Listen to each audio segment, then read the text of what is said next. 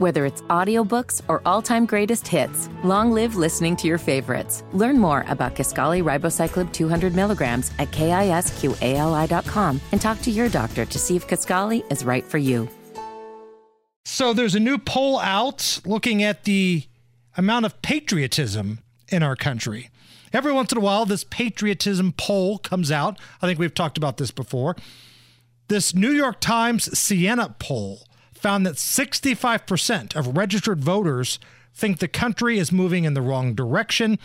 37% also say they believe the problems are so bad that America is in danger of failing as a nation.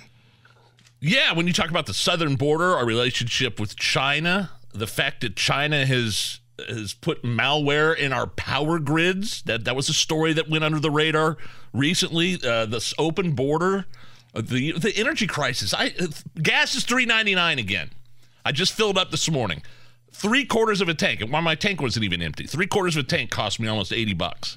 So I assume Joe Biden's going to take responsibility for that, well, right? only when if the gas were to drop a quarter, yes. There'd be a victory lap. Yeah. But when it goes up to $3.99 a gallon, well, not me. Right? No comment. Our strategic oil reserves are depleted.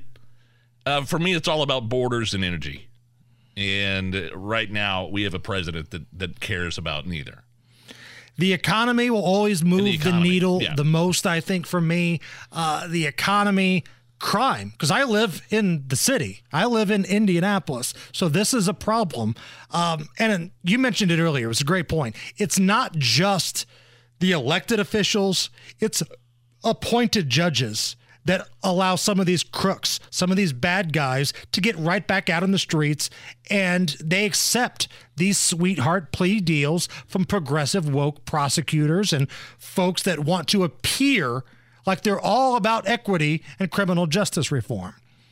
And what's funny is if you talk to our friend Reverend Charles Harrison, I don't know how it got to be this way, but folks in the predominantly black communities don't like what's happening either. They don't like the crime in their neighborhoods. Of course but not. These idiot, super woke white guys, Joe Hogsett, Ryan Mears, they want to make it look like they're appeasing the black community by going easy on folks when it comes to criminal justice. So it's funny the way things work out, man. So do you think we're failing as a nation or in danger? And this is a New York Times poll that loves to prop up Joe Biden. Right. But recently has been kind of tough on him, which makes me think, maybe they're out of the Joe Biden business. Well, our credit just took a hit as a nation. Like, absolutely. Our credit took a hit. Our grandkids are going to be in debt up to their eyeballs because of what's happening right now. But with all that going on, I still feel like this is the greatest country on earth. I feel like the rebound could happen. It's right around the corner. You're always one election away from changing the way things are.